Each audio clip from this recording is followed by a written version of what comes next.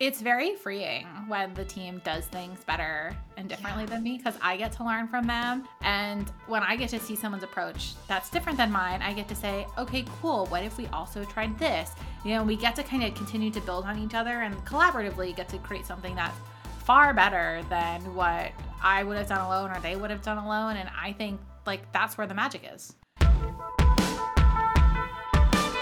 Welcome to the Managing Made Simple podcast, where I bring a decade of experience working in some of the most influential companies in tech to help you navigate the ins and outs of being a people manager. From conflicts to feedback to delegating and more, we will leave no stone unturned when it comes to what makes us love managing, kind of hate it, and everything in between. Doesn't matter if you're a new manager looking for some tips or a seasoned manager looking to up their game, everyone is welcome to hang out with Managing Made Simple. Let's go. As a team leader or business owner, you're no stranger to wrestling with some of the toughest situations that come up as a manager. But sometimes you need a little bit more support, and you don't have the time to spend researching on the internet or taking a bunch of canned trainings. That is why I am so excited to share the Managing Made Simple Hub, your one-stop shop to everything you need to be a great manager. The Hub is an interactive community offering a monthly live Q&A Ask Me Anything call where you can bring up anything that's top of mind, along with curated resources and tools, monthly challenges, exclusive discounts on my services, and conversations with experts. Best thing is, there's no long-term commitment and you can hop in and out anytime. Sign up today at leahgarvin.com/hub, and I cannot wait to see you in our next live Q&A session. Welcome back to the show. Today, I'm so excited to have Audrey Saccone with me, who is the CEO and founder of Audrey Digital. And Audrey and I are going to dive into managing small business team members and how to, figure out when to hire, how to grow your team, how to support a team as a small business owner. And it's going to be a great conversation. Audrey and I met late last year at a retreat we were both speaking at. And I was just instantly drawn to Audrey's, how she manages a team, her ideas around building an inclusive team culture, a strong team culture with remote teams, and we're going to talk about all that today. So before I dive in, I will introduce Audrey to you more formally. Audrey Saccone is an experienced marketer and launch strategist with multiple 7- and 8-figure launches under her belt.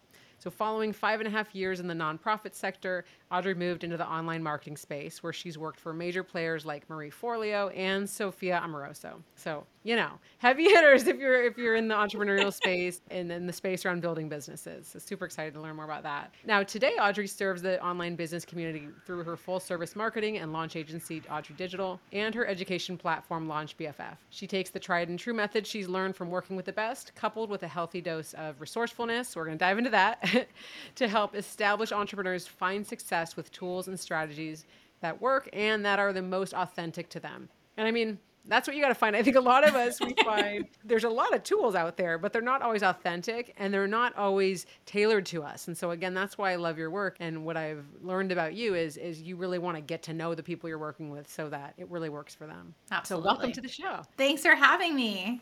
So I would love to dive in. You're a small business owner, you're managing a team, but if we roll back the tape a little bit, I'm curious about your first experience with managing people. How did it go? Did you love it? Did you hate it? What happened there? I loved it. I had a couple of first experiences that were all very kind of different, but led to where I am today. But my first ever time managing people was I used to manage a Pure Barre studio. So as you said, I used to work at a nonprofit.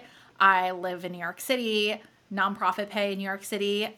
It is better than nonprofit pay anywhere else, but it's still not that much money. So I did some work on the side at this fitness studio. I had done marketing and I kind of pitched myself to manage the front desk team because I knew I wanted management experience. At the nonprofit I was at, we did not have middle management. It was a 25-person team. There was senior leadership and there was junior doers. That was it. There is no in between, as is typical for a team of that size. And I knew to get to the next level, people managing was something I needed experience doing. So I was like, okay, will you let me help you take the team? I literally did it for $20 an hour, which is so stupid. I was I didn't care. I just wanted experience hiring people, having to give, performance feedback. I did not let anybody go. She did that wanted to do that as the owner of the business. It was a small business, but I got my feet wet in a very safe environment.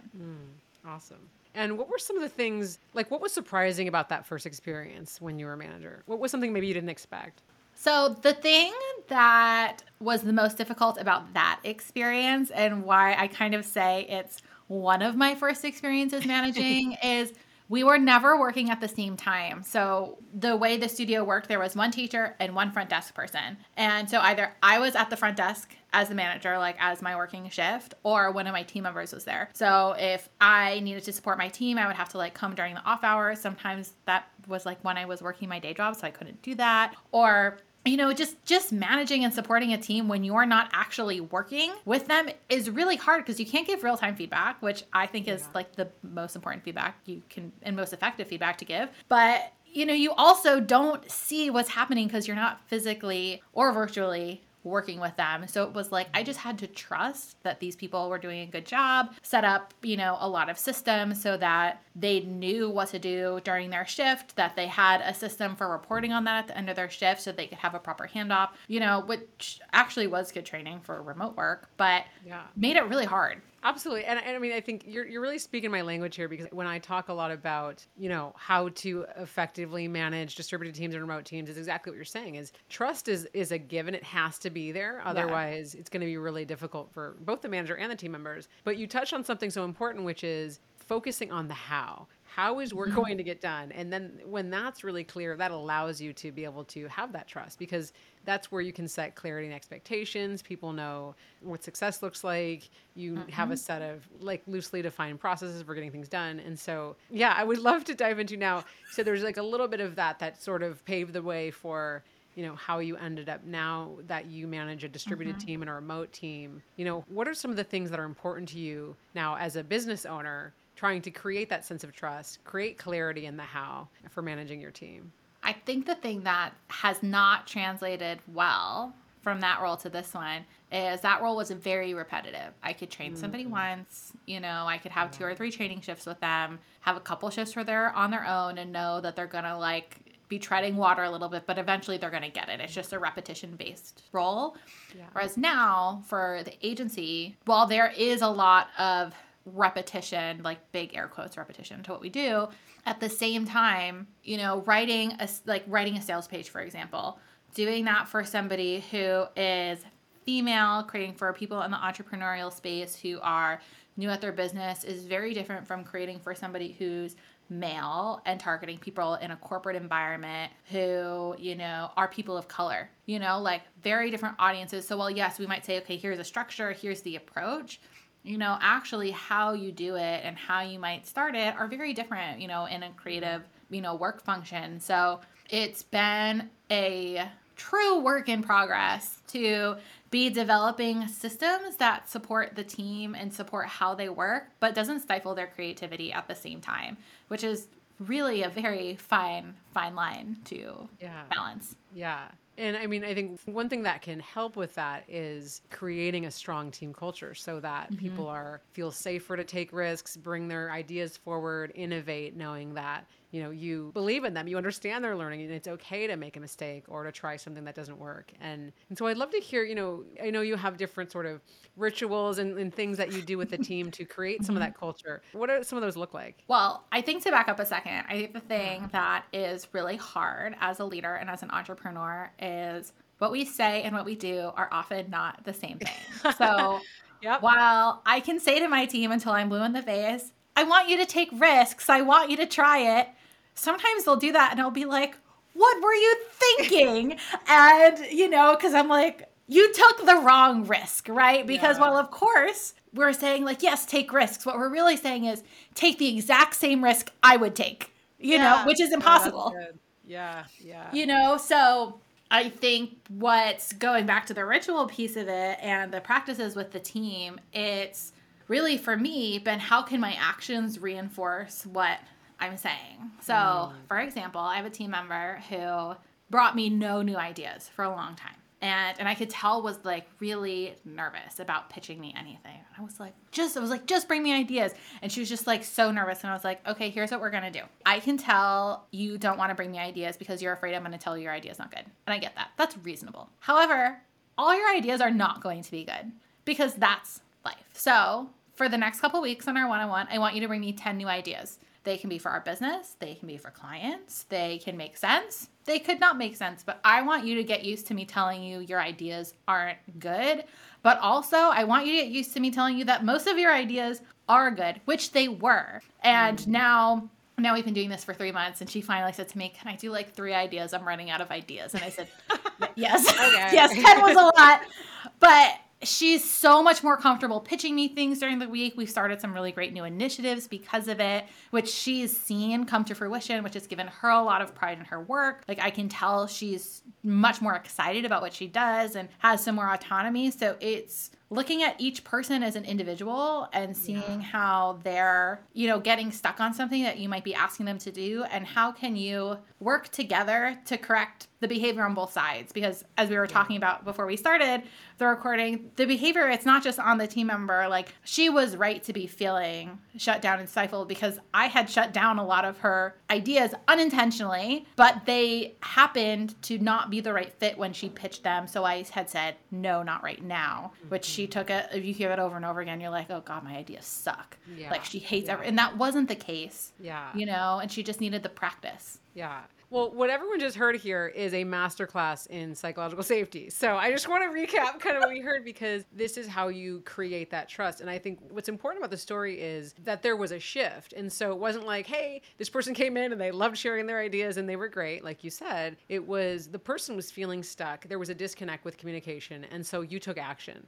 And I think one of the biggest tools that we can bring into creating psychological safety, which is the safety in taking risks and being vulnerable and making mistakes, is to be able to be direct, be candid, but doing that with a foundation of trust and respect. And so you kind of did an exposure therapy in a sense, right? I was saying, okay, we're going to bring as many as we can.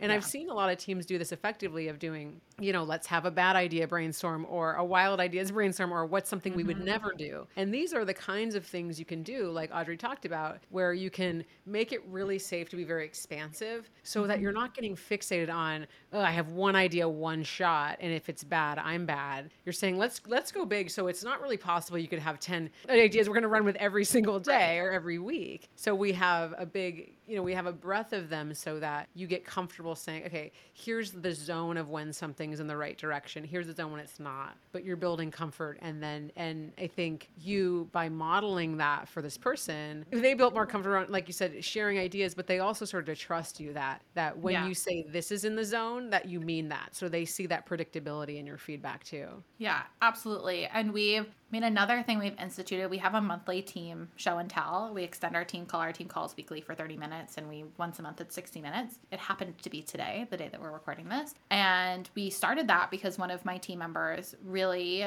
had a hard time presenting.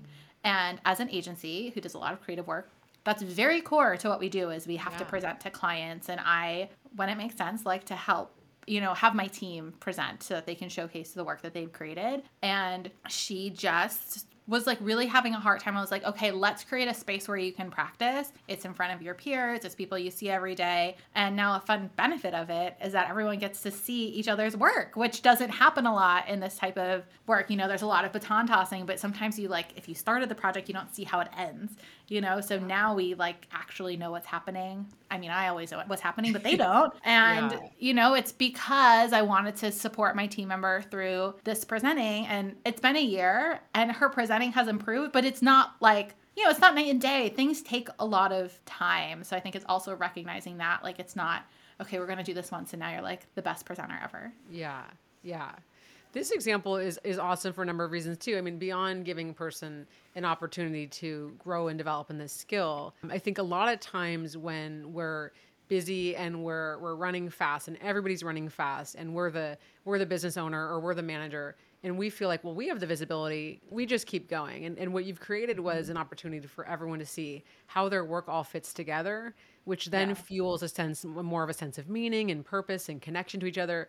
It's also a place where people can identify redundancies on a team, maybe not in the team of, that where everybody has a really distinct owning a specific space. But a lot of times in teams, there's people that are a little bit doing something someone else is doing, and there's either redundancies or there's really important opportunities to collaborate. So maybe you can say, oh, I actually just solved that problem, or I'm stuck on that too. Let's partner together and figure this out. And so creating that share out space that has a number of values beyond just informing you as the leader. And so I would really say to managers out there that are thinking, well, I'm in the loop. I don't really, I already know what I need to know. It's kind of like, what's the point of this?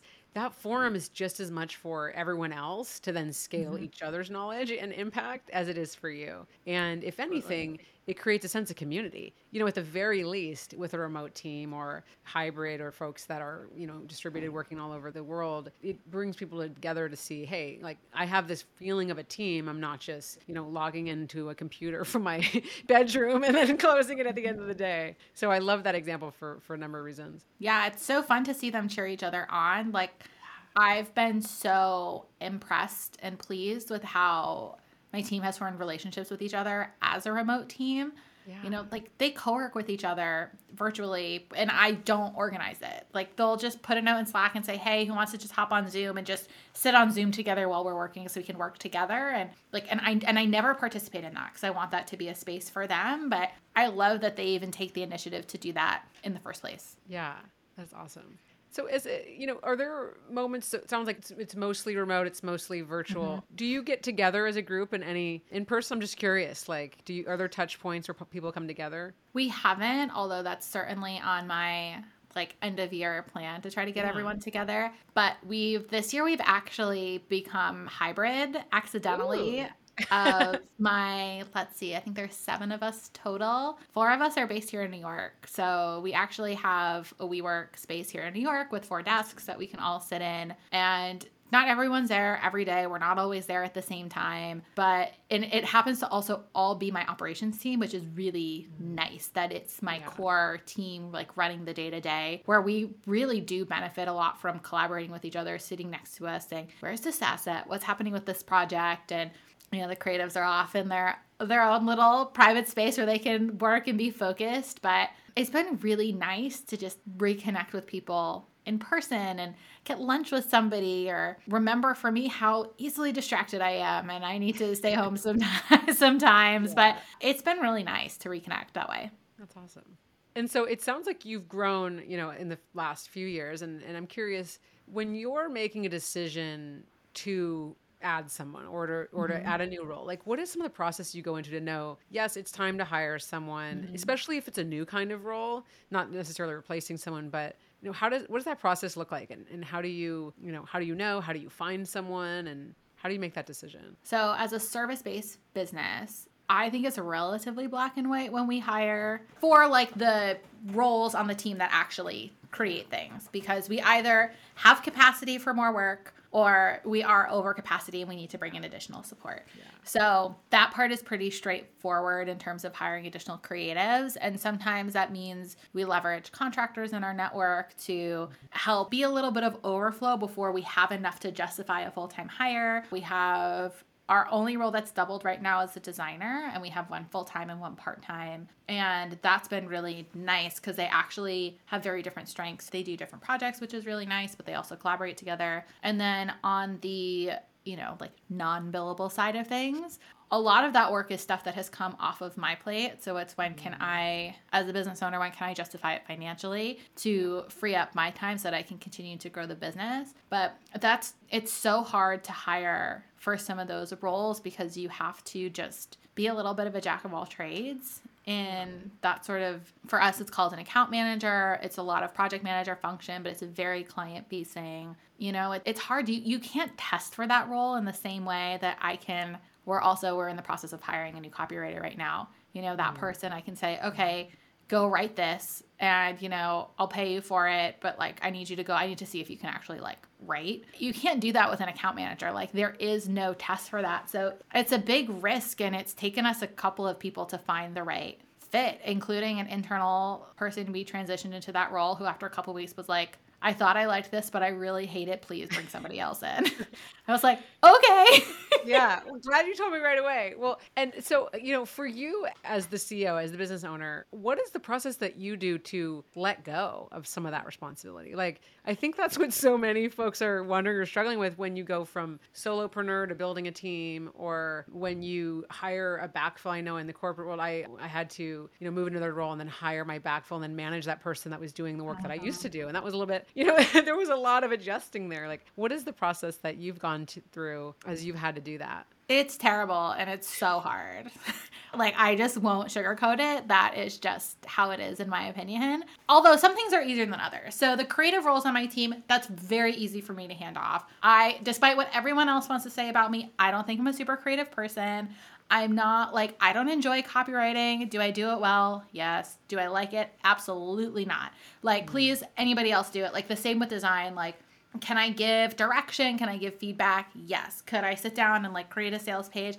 Absolutely not. Like, there's those sorts of things that like I can do, but I don't want to do. Very easy for me to hand off. Sometimes too easy, and it kind of bites me in the butt, and I have to like, I should have coached a little bit better and guided my team better. It's a different conversation for a different episode.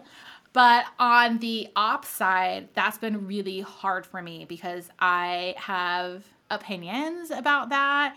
And it's also very core to the health of the business for the type of business that I run. As a client-facing business, if the person interfacing with clients every day, for example, which used to be me before I was like, I can't do this anymore, I don't have time, like it has literally previously impacted like my contract negotiations because, this thing got dropped, or this person didn't do this that they said they were due because the person in that role maybe dropped the ball or something wasn't documented correctly, things. So that's really hard for me. Some things I just don't want to give up anytime soon. Sales being one of them. I love sales. I'm good at sales.